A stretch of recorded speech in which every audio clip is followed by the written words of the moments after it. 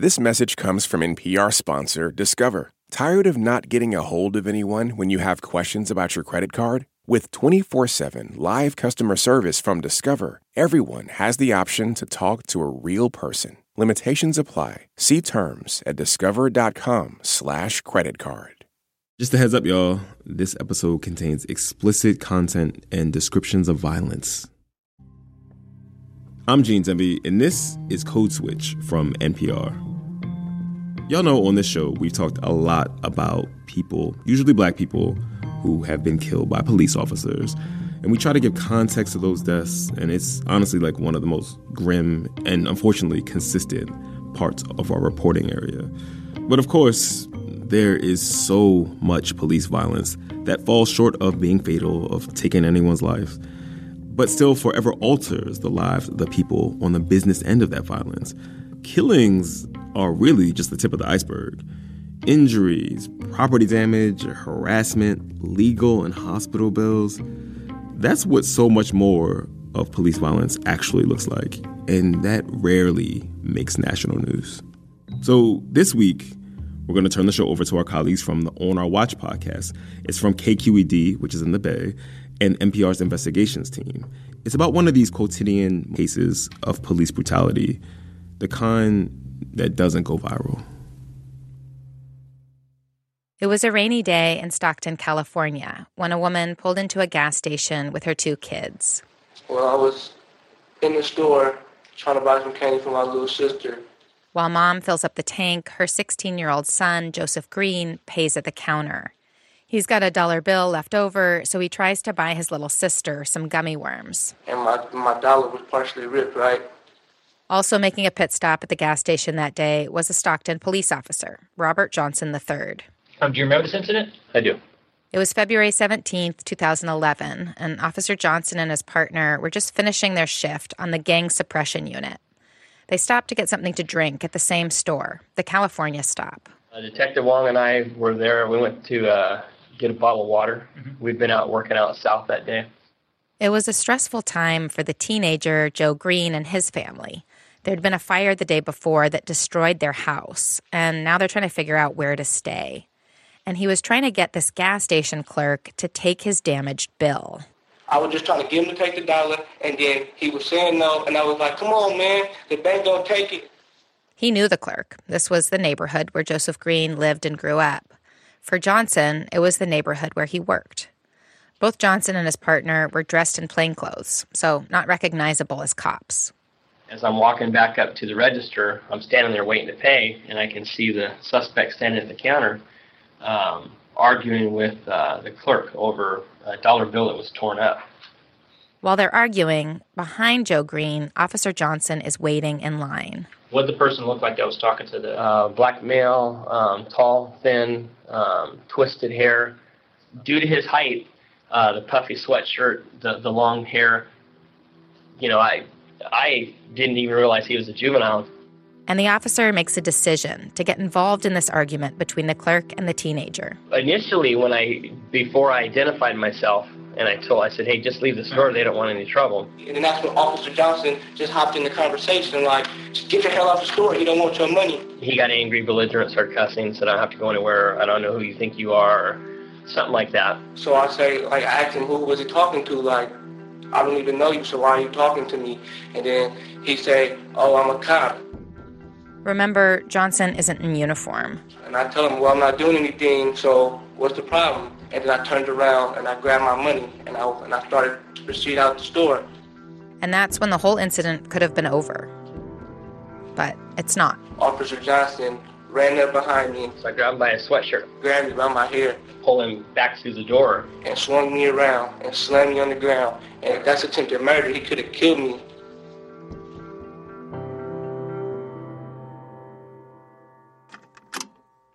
I'm Suki Lewis, and this is On Our Watch, an investigative podcast from NPR and KQED. One of our big questions, looking into the records that were unsealed by the Right to Know Act, or Senate Bill 1421, was what the internal affairs process could tell us about policing and race. Departments rarely find officers acted with racism or bias, according to general statistics collected by the state. And investigations dealing solely with racial bias are still exempt from disclosure, even with SB 1421. But serious use of force cases were unsealed. So how were questions of race addressed in those cases? In California, Black people are more likely to be killed or seriously injured by the police, according to data collected by the state. How do departments address these disparate outcomes? How do they investigate something that's often invisible or ignored? My colleague Sandhya Dirks covers race and equity for KQED, and she helped make this show. In today's episode, she's going to take us to Stockton, California, one of the most diverse cities in America, and a place where police have killed Black people at a rate 5 times higher than white people. It's also a place where the chief of police says really explicitly that he's trying to undo the racist legacy of policing. Thank you, Pastor Shields. Thank you so much. In 2016, Stockton Police Chief Eric Jones went to a Black church. I knew I needed to begin to make these acknowledgments. Wasn't expecting all of that welcome, so I appreciate that. And he stood in front of the crowd in his police uniform. Were you nervous? Oh, yes. I was very nervous. Tensions are high everywhere, and we can't deny that. I didn't know how the congregation were going to take it. I also had several police officers that were there too, and I didn't know how they were going to take it.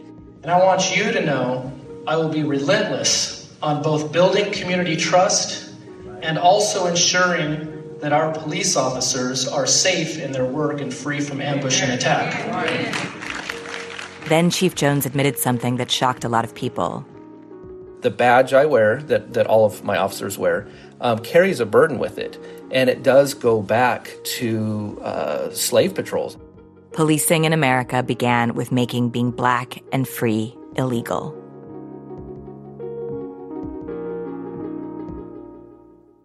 This message comes from NPR sponsor Discover. Here's a familiar situation. You have a question about your credit card. You call the number for help and can't get a hold of anyone. If only you had a Discover card. With 24/7 U.S.-based live customer service from Discover, everyone has the option to talk to a real person anytime, day or night. Yep, you heard that right, a real person. Get the customer service you deserve with Discover. Limitations apply. See terms at discover.com/creditcard.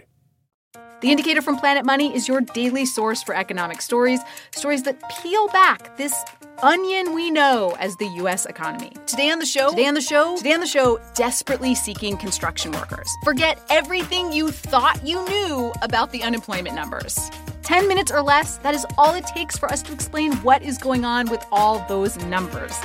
Listen and follow The Indicator from NPR. There are 2 stories of what happened back on that rainy day at the California Stop gas station as 16-year-old Joseph Green is walking out of the store. Once I pull him in the store, he turns and faces me and grabs me up on my shirt, up by my shoulders. Mm-hmm. And when he grabbed me, I reached up and grabbed him. In the story that Officer Johnson tells Internal Affairs, Joe Green is a violent adult who fights back as they scuffle. So we kind of are holding each other's shirts, struggling, pulling back and forth, pushing, pulling, and I'm trying to get him away from the front door. And then there's the story that Joe Green tells, where he's surprised by this man standing in line behind him. I never even touched Officer Johnson, not once. Okay, so you never pushed him? Never pushed him. I couldn't push him if I'm walking out the door like this, and he come up and grab me by my hair. He pushed me backwards into a shelf. We both go down face first into the linoleum or tile or whatever kind of floor it is, but he goes face down. I trip and fall. We both go to the ground. Johnson pins Green face down with his knee. His knee is in my, damn near my neck back, right here. Okay. So he's on top of me. Police reports show Officer Johnson weighed about 215 pounds. Joe Green, about 150. Green says Johnson started punching him in the face. I'm telling you, this man was punching me like he was angry about something. Like I'm telling you, really, like he was angry. Where did he punch you at? In my fucking face, all right here, my nose, in my mouth, and he just kept punching me all right here until my teeth came out my mouth. Johnson does say he punched Green twice. Okay, and was he saying anything at this time? Yeah, at one point, I don't remember if he was yelling, "Go get my mama," prior to me telling my partner to go get handcuffs. But at some point in there, he's yelling, "Somebody get my mama, which I kind of thought, well, that's a little bit odd, but because I thought he was an adult. And then I was like, "Can you go get my mama? She right outside. I'm only 16. And he's like, "I'm taking your ass down to the station." By the time Officer Johnson pulls Joe Green up and takes him out of the store, cuffed and under arrest, Green's mouth is bloodied, his face bruised. The charges against him? Trespassing and resisting arrest. We contacted Officer Robert Johnson and his lawyer multiple times to ask for an interview. They did not respond. A month after Joe Green is arrested, his mother, Sharonica Champion, goes into the Stockton Police Department to give a statement about the complaint she filed against Officer Johnson and his partner the day of the incident. So can you tell me what your allegations of misconduct are on the officers? You want to know? Why are you complaining about I am complaining because someone came out to my car and said the police are beating up your son. I went into the store. The officer was on top of my son. You filled out the citizen complaint form and sent it to us, and we're following up on that. And he says Internal Affairs is going to look into it. So how long would it take before Internal Affairs contact me? I don't know. It could be anywhere from 2 weeks to a month, because we do a very thorough investigation.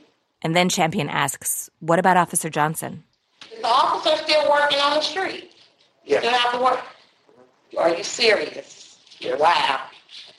Okay, it's not good. She tries to ask more questions, but the police lieutenant taking her statement says he can't talk about the incident. I wasn't there. I know you wasn't there. I cannot answer any Are you a questions. sergeant or a lieutenant? Lieutenant, I know that you guys seen that video. I have not seen the video. I was not there. Okay, well, I know that somebody in here seen that video because the store owner told me he gave it to you guys. Video. At the time of this incident, back in 2011, Stockton police didn't have body cameras. But the California stop did have a surveillance camera, which means there's a recording of what really happened. I just feel like you saying all this investigation, but it's all on the tape, so I'll leave it at that. It's all on the tape, so I guess once IA or your commanders and everybody look at it, it won't even have to, all this other stuff that's going on, because it's all on the tape. It's grainy footage. The camera angle is wide. Occasionally some things are hard to see, and there's no sound. But it covers pretty much the whole encounter. Once they see the tape, somebody can be responsible for this bill, because it shouldn't be me. I don't have $5,000 to give to the dentist to replace his teeth. You know what I mean? You were that upset that you punched him over and over until his teeth fell out. And he's still working on the street. That's like psycho to me. What's the next step of him pulling out his gun and shooting my son? He could be dead. Can't answer that. Wow. But thank you so much for seeing me and taking my interview, and I hope to hear from IA real soon. You know, a stereotype is a thought. Chief Eric Jones looks the part of police chief. But then that can turn into a prejudice, which is actually a feeling you have. You take that stereotype, and now that's actually on your heart, in your heart. And then a discrimination would be acting upon that. White guy, salt and pepper hair, square jaw.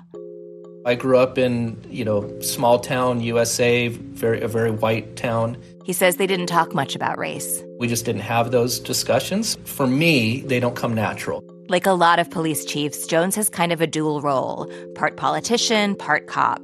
And he uses the jargon of the job. We had this thing called the Courageous Conversations, which was ceasefire work, procedural justice, police legitimacy training. That is another word that I think I know, but I don't know that I know.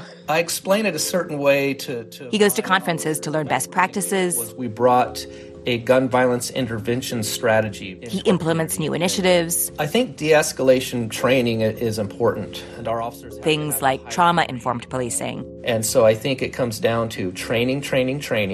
What is our culture of our department? What are our policies? And he's trying to train racism out of his officers. Implicit bias training is the specific name of it, but it's all of our officers go through it. I went through it. I expect everybody from me all the way down to the officers going out in the field go through this training. So it's 3 8-hour days. But, as the phrase goes, culture does eat policy for lunch every time. Jones says, yeah, a 3-day anti-bias training has its limits. The fact is, right when they walk out of the training, then they're going right back to the streets, right?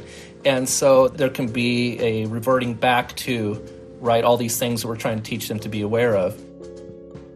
A lot of teaching happens not in the classroom, but in the field. Lessons passed on by veteran officers. When you're training young officers, you take them to areas where you know there's high crime, oftentimes areas of color. This is retired police officer Frederick Cotto. He was sergeant in the San Jose Police Department, and he also worked in internal affairs. And you'll say, okay, I'm going to teach you about someone being under the influence of drugs.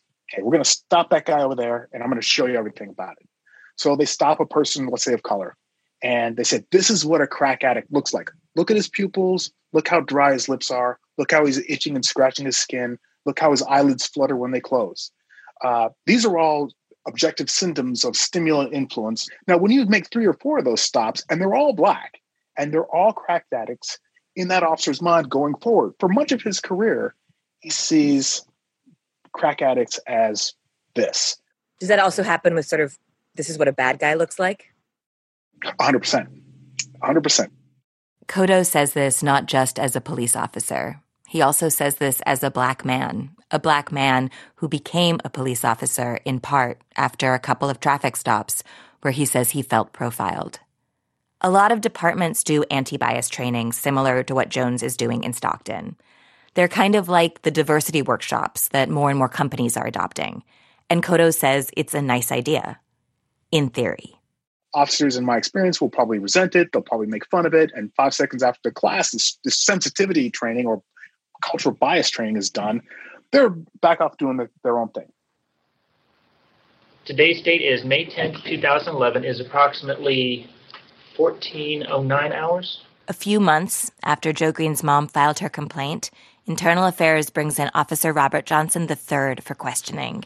I'm Sergeant Joshua Dobrenick, assigned to the Internal Affairs section. With me, the IA sergeant is trying to determine if Johnson had legal grounds to use force against Green and to arrest him. Okay, and you had shown your badge and identified yourself as a police officer and said you're now under arrest. Do you think there's any doubt in Mr. Green's mind that your intention was to arrest him? Oh, no, there was no doubt. Green says he didn't see Johnson's badge. He did hear Johnson say he was a cop, but Green says he didn't believe him because Johnson wasn't wearing a uniform. He was just in regular clothes. For Green to have actually resisted arrest, he had to know that Johnson was a cop. It's not enough for an officer to just say, I'm police. They have to show ID. And witnesses tell the investigator they didn't realize Johnson was a cop either. He looked like a casual guy, to be honest with you. I thought he was like a mechanic or something. Okay, so no badge, no uniform, nothing like that? No, sir. On the surveillance footage, you can see Johnson pull out his badge from under his shirt. But it's not until Green has already turned to walk away. And then there's the issue of pushing, who pushed who, and how the two ended up on the ground.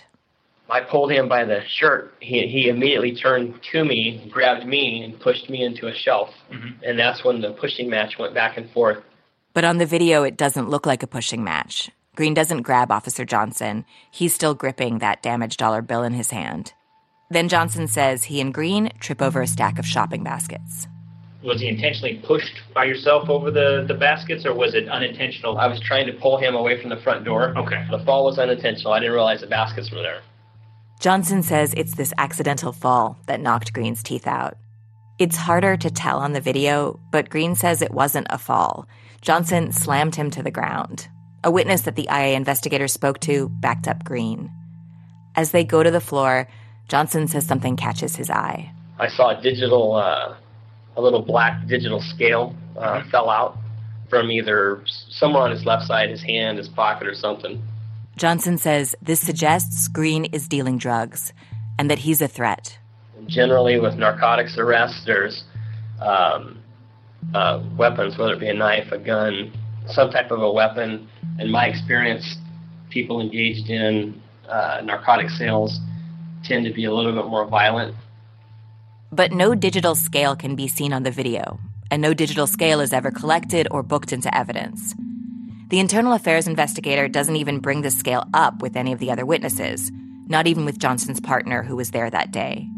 The only evidence we have for the digital scale is Johnson's word. And then there's how he justifies using force.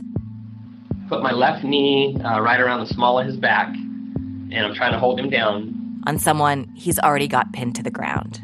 I had no handcuffs with me. I had no duty belt, no baton, no pepper spray. I had nothing but a gun in my hands. Based off of the scale and with how violent he was, Johnson says he started punching Joe Green to protect himself. And he starts spitting blood. So as he turns and he's spitting blood, I don't know this guy. I don't know if he's got, any bloodborne diseases. I don't know anything about this guy's medical history. He claims he was afraid Green could turn his head to the side and spit back over his shoulder into Johnson's face. My concern is that I'm going to get blood in my mouth, in my eyes, contract something, get something on my clothes, take it back home. But in the video, you can see Joe Green on his stomach on the floor, his face down. And one of the witnesses the IA interviews says Green only made spitting noises after Johnson hit him. Did you hear any of that sound or see any spitting before he got hit? No, I didn't see nothing before he got hit. He spitted. I just seen like a pile of blood there. There's one more thing that Johnson does to Joe Green, one more use of force that happens on the video. When Joe Green's been searched, he's handcuffed with his hands behind his back. He's posing no threat at all at this point, to the extent you could even argue he was, there was some kind of threat there. And then Officer Johnson takes the back of his head, picks it up, and slams it into the floor, and his feet fly up. This is Charles Tony Pacuda, the lawyer who would come to represent Joe Green. He's describing this graphic moment. In the video, it seems to happen for no reason. To smash someone's face into the ground who's handcuffed and no threat at all, it doesn't make any sense. It's indefensible, really. But Johnson doesn't really need to defend himself to the Internal Affairs investigator, because when he asks about this moment, he doesn't bring up what the video shows. He just references Green's statement that Johnson banged his head on the ground and told him to shut up or he would hit him again. Did you bang head on the ground? No. Okay. The only time his head went down towards the ground is the 2 times that I punched him. Okay. IA investigator Dobrnik, he's supposed to be figuring out what really happened, but he just lets this go. In his interrogation of Officer Johnson, the gaps between Johnson's story and what the video shows are never asked about. Dobrnik did not respond to requests for comment. After Joe Green is arrested, after he's taken out of the California stop in handcuffs, Johnson comes back to the aisle where he held Green down. He's once again captured on the store's surveillance video. You can see him move a stack of shopping baskets, the ones he says they tripped over, and he puts them near the middle of the aisle. Then he photographs them. But the problem is, you can see in the video, that's not where the baskets were. Still, Johnson submits this photo of the baskets into evidence with his police report. The cover-up was insane. I mean, when I say, staging of evidence on camera and being caught doing it and then just lying about everything, lie after lie after lie. From the badge to the scale to the bloodborne diseases to the baskets, Pacuda says these aren't just discrepancies. It's a fabricated narrative that's completely contradicted by the video evidence. There's this phrase in law enforcement circles, contempt of cop. It's shorthand for when cops go after someone, arrest them, or even attack them, not for breaking the law, but for making them mad or for not complying. What was happening was he was basically assaulting Joseph Green for popping off to him, in his view, right? In the Internal Affairs investigation, there's a moment when the IA investigator asks Officer Johnson why he didn't just let Green go. I'm not saying you should have done this. Don't misinterpret what I'm saying. Is there a reason why you didn't allow him just to leave out of the store instead of stopping him and effecting the arrest? This is a key question, and one that could get at whether this arrest was necessary or legal, and what Johnson's motivations really were. Johnson's answer for why he didn't just let Green go was that he was afraid. Well, yeah, there was all these other people outside. I didn't know what might take place if he gets out there, if he tells these people, who knows what could happen. I mean, any number of scenarios could happen if he got out there to that crowd. His fear was of the people outside. Well, I know that the neighborhood around that market is not very pro-police. I've worked that neighborhood a lot of years. We've had incidents with arresting people and having to deal with crowds coming and getting involved. And instead of arresting one person, you end up arresting them and, trying to deal with this hostile crowd. You don't know if they're going to attack you, if what they're going to do. But on the video, it's raining outside. There were no crowds, just people filling up their tanks with gas. Johnson brings up hostile crowds again, this time inside the store, after he's got Green on the ground. And he focuses in on one woman in particular. Several people come in the store, they're screaming, they're yelling. I mean, she is the loudest of everybody. Well, she was just screaming and yelling, what the fuck's going on, and this and that, just getting loud. And I didn't realize who she was. And did you find out later? I found out it was his mom. One of the witnesses I talked to says there were only 5 people in the store, and it was clear that the woman was Green's mom. How would you describe the mom, her demeanor? Was she angry? She was a little bit of both, angry and upset, like sad-wise. She was saying, "What are you doing to my son?" She was yelling at the officer, and the other officer, he said, "Ma'am, please stay back." And she was like, "No, I'm not going to leave. This is my son." The other officer that had the boy on the ground had told her, "Ma'am, if you don't leave, you're going to jail as well." And she said, "I'm not leaving.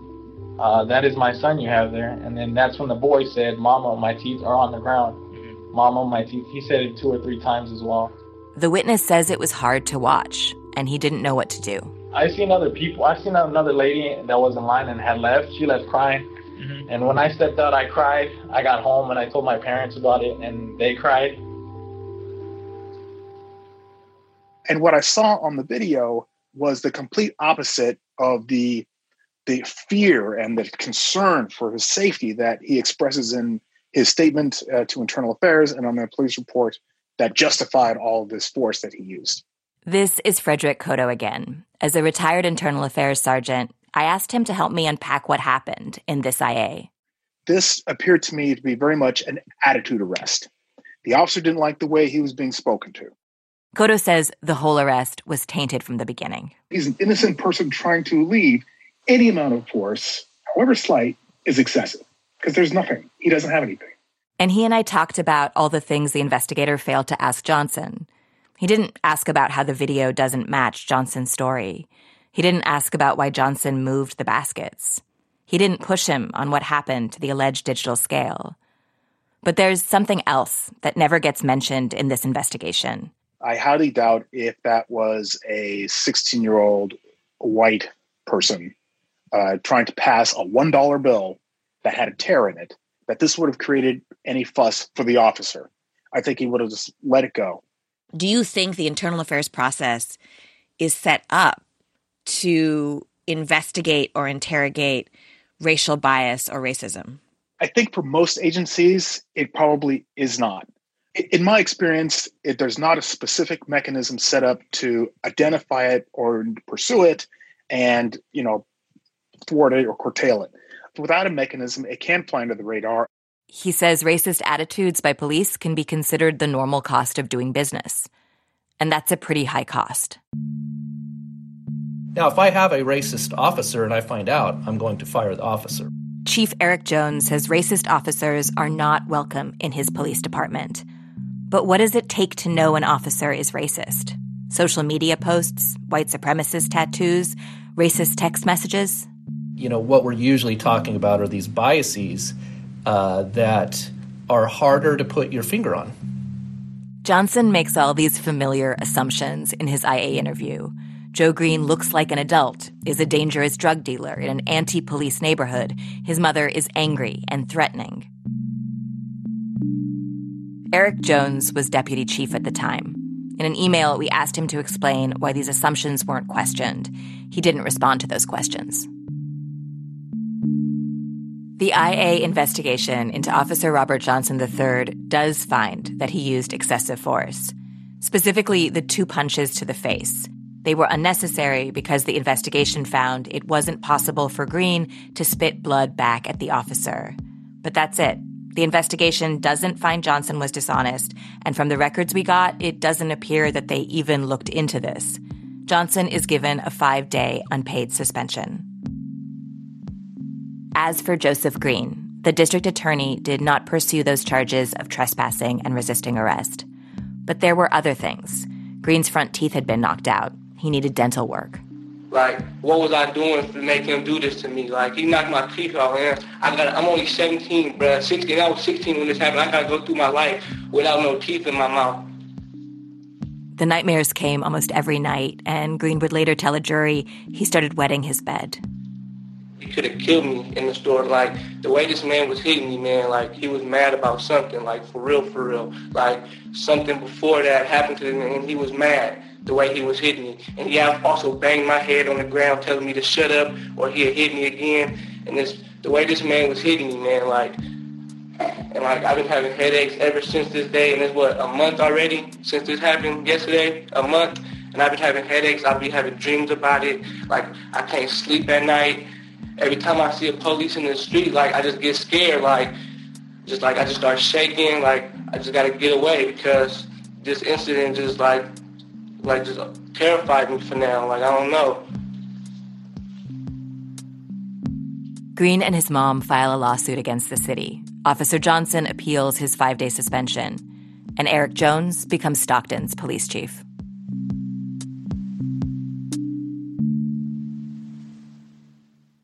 This message comes from NPR sponsor BetterHelp. When you keep your stress bottled up, it can eat away at you. Therapy is a safe space to get things off your chest and to figure out how to make them better. Try BetterHelp Online Therapy, designed to be convenient, flexible, and suited to your schedule. Get it off your chest with BetterHelp at BetterHelp.com/NPR today to get 10% off your first month. Support for NPR and the following message come from the Wallace Foundation, working to develop and share practices that can improve learning and enrichment for young people and the vitality of the arts for everyone. Ideas and information at wallacefoundation.org. Good question. That's a really good question. It's a great question. This is free therapy. Thank you for asking me that. God, that's such a good question. That's an interesting question. But what Fresh Air interviews are really about are the interesting answers. Listen and subscribe to Fresh Air from WHYY and NPR. The California Stop, the gas station where this all happened, it's right off the interstate, across from an abandoned lot in South Stockton. It's the part of town where the population is largely black and brown. This is also the neighborhood where Chief Eric Jones was taught to police. I started with the Stockton Police Department almost 30 years ago. So this was in the early 90s. And I did numerous years as a patrol officer. So as we would call it, pushing a black and white patrol car.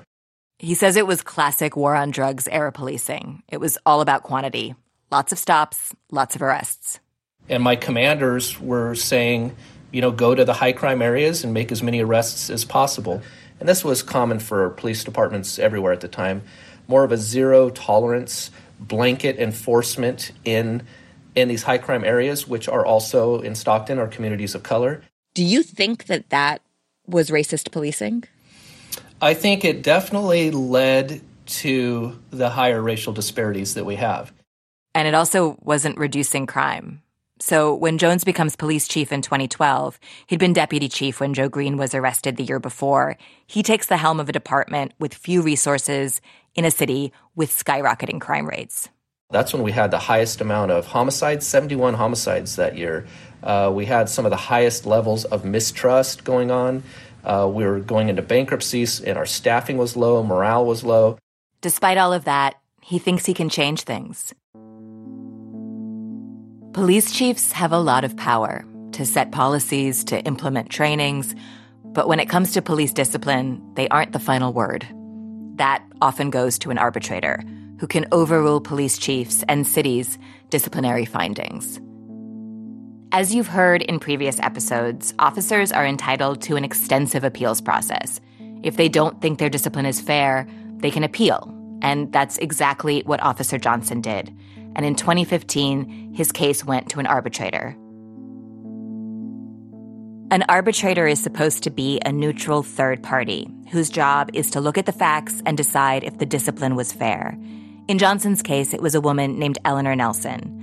We called and emailed multiple times. She didn't respond. So to help me understand the arbitrator's report, I called retired Superior Court Judge LaDoris Cordell.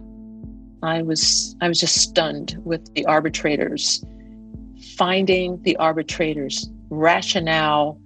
After serving as a judge, Cordell was the independent police auditor in San Jose, so she understands a lot about police rules around use of force. She says the arbitrator didn't. She has absolutely no law enforcement experience whatsoever. None. Zero zilch. Which is why, one of the reasons why her analysis is so flawed. In the arbitrator's report, Officer Johnson is the grievant, and she takes his characterization of Joe Green and makes it her official finding. From her report, quote, "Green is a liar, a horrible person, and not credible," end quote. She is taking Johnson's words as fact. They're just facts. She just says and assumes everything he says is factual. She starts describing the neighborhood. Here's what the arbitrator writes, using direct quotes from Officer Johnson. The neighborhood was a high-drug, high-gang neighborhood, I'm quoting that included a crime-ridden HUD housing development. The grievant, that's Officer Johnson, safety concerns were heightened in the rough neighborhood. What she's saying is they're going into hostile territory. They have to fear for their lives. Why? Because poor Black people and brown people live in those communities, and by definition, they're suspect, they're violent, and they're coming after police. And that's stereotypes, it's racist, and there's no basis for it. Cordell says all these things Johnson claimed in the IA, all these reasons for his fear, were based on stereotypes. Because it's so blatantly biased, so blatantly ignoring what the actual facts were. And because these biases were never questioned, they became the facts of the case. The arbitrator says she watched the video and she thinks Green could have spit back up at Johnson, so his choice to punch Green was appropriate. She finds that Johnson did nothing wrong at the California stop, and she overturns his 5-day suspension. It doesn't take any special training to be an arbitrator. You have to apply, but there's no requirements you have to meet, except in most cases, arbitrators have to be approved by the police union. The arbitrator's decision is binding and final, which means even if the chief still wanted to discipline Johnson, he can't. This is another layer of protections that police unions have fought for and won in many jurisdictions in California. There's another section of the arbitrator's report I want to highlight. It's 2015 when she's writing this report, on the heels of national protests against police violence in Ferguson, New York, and Baltimore. She says these, quote, political pressures cannot be the reason the city decides to discipline an officer. The arbitrator says Johnson's 5-day suspension was simply not fair and appears to be a, quote, rush to judgment. She says his supervisors didn't take into consideration Johnson's fear for his life. After the California stop incident, Officer Johnson went on to shoot and kill a Black man in 2014 who was suspected of domestic violence. 3 years later, Johnson again shot someone, this time firing into a car at another domestic violence suspect. The suspect's girlfriend was also inside the car. They both survived. Both of Johnson's shootings were found to be legal. In 2018, a local club named Robert Johnson III Officer of the Year in a ceremony attended by Chief Jones.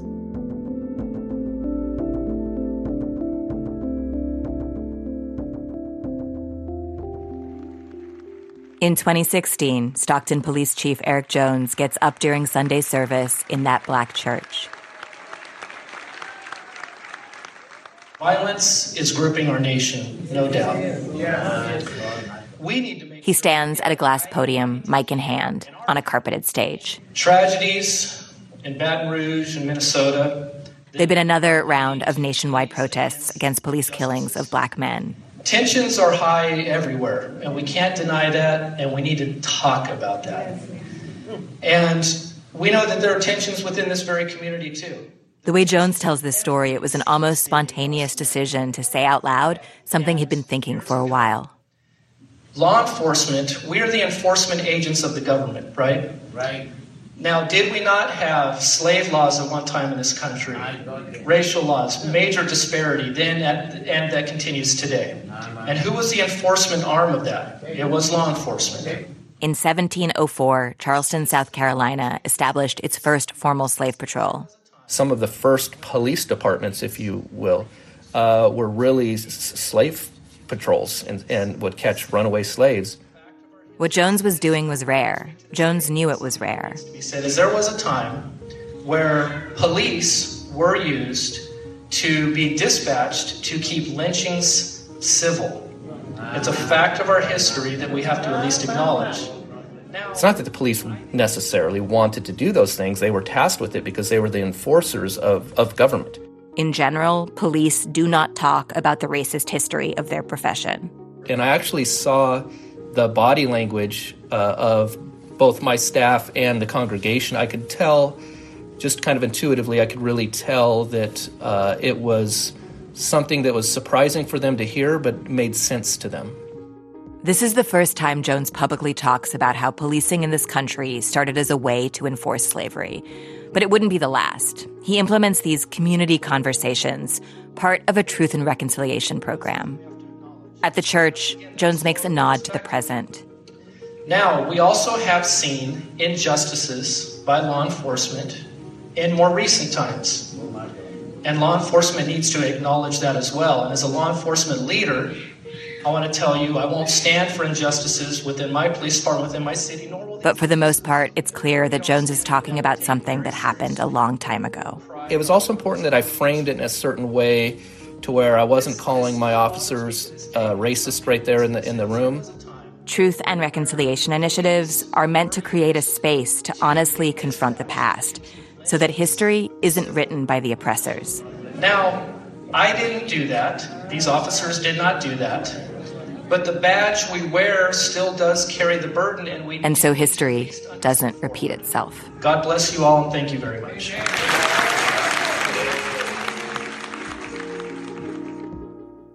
Tonight, we dive into a story that has Stockton residents and a grieving mother demanding answers from police.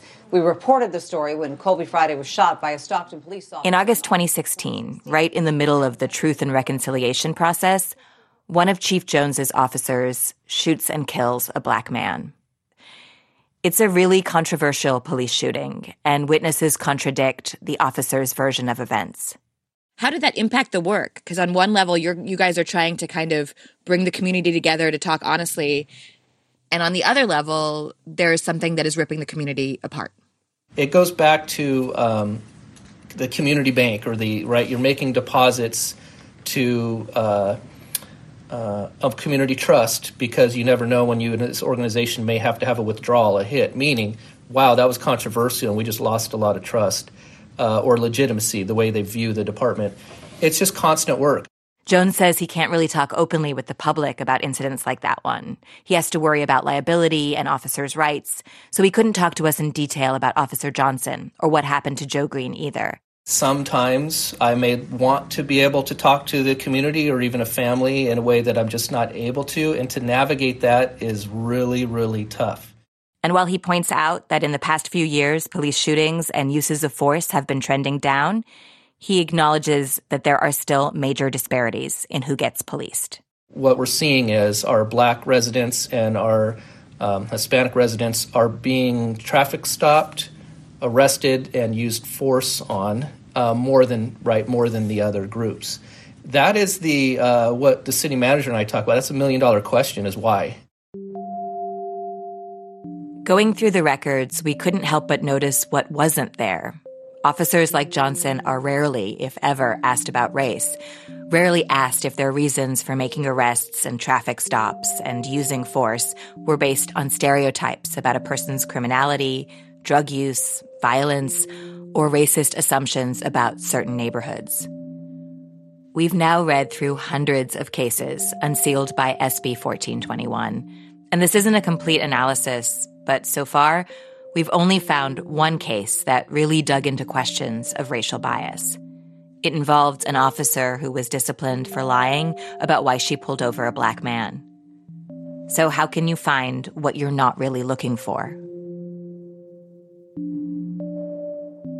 In Stockton, between 2016, when the state started collecting complaint data, and 2019, there were 11 official complaints alleging racial profiling or bias by Stockton police officers.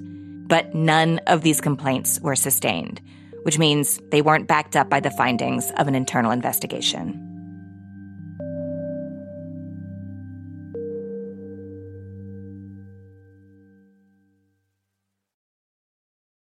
On a gray day in January 2020, 9 years after the incident, Joseph Green and his mother finally get their day in San Joaquin County Superior Court. It took so long to get here because of the city's bankruptcy. The civil trial lasted several days. I couldn't record in the courtroom, but I took a lot of notes.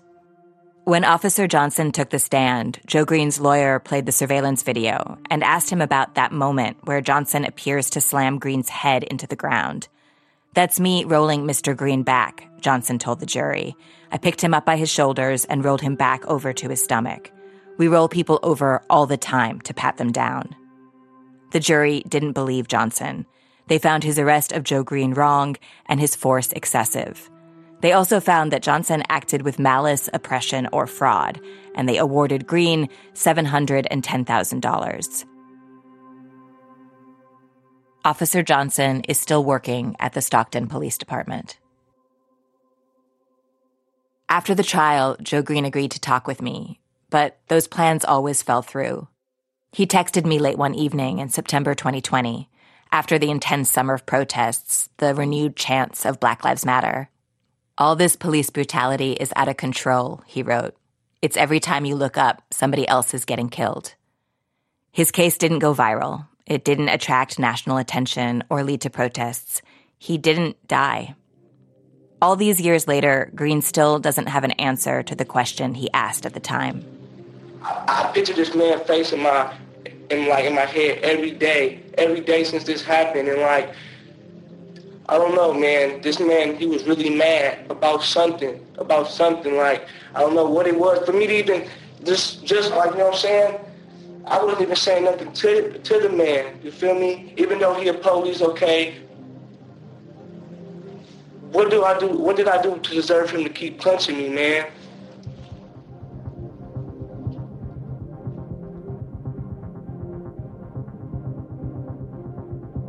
Coming up next time, a police officer in Salinas, California, can't seem to file his reports on time.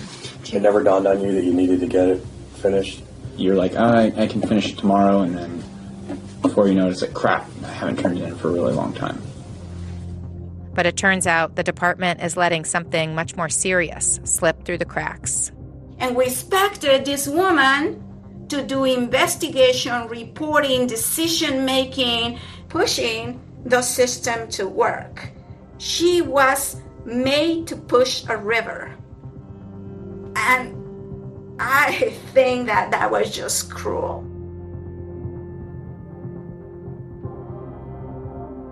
I'm Suki Lewis, and this is On Our Watch. As we mentioned earlier, we want to know what kinds of stories you'd like to hear more of. Please go to npr.org/podcast survey to complete a short survey. That's npr.org/podcast survey, all one word. Thanks. The show is produced by me, Sandia Dirks, Adelina Lancianese, Cynthia Betubiza, and Nina Sparling. Ho Ting Nan is our data reporter. Editing by Leela Day and our senior supervising producer, Nicole Beamsterboer, with help from Alex Emsley. The records highlighted in this podcast were obtained as part of the California Reporting Project, a collaborative effort of 40 newsrooms created after the passage of Senate Bill 1421 to investigate police misconduct and serious use of force. Special thanks to Snap Judgment for use of your studio, and Dr. Frank Edwards at Rutgers University for your help on data analysis. Liana Simstrom and Emily Hamilton are our project managers. Josh Newell and Gilly Moon engineered the show. Original music by Ramteen Arablui, who also composed our theme. Thank you to our legal team, including Micah Ratner and Rebecca Hopkins. And we could not have made this show without buy-in from the top. Thank you to NPR's Nancy Barnes, Neil Carruth, Anya Grenman, Bob Little, and Steve Nelson. And KQED's Erica Aguilar, Holly Kernan, Ethan Lindsay, and Vinnie Tong. Thank you for listening.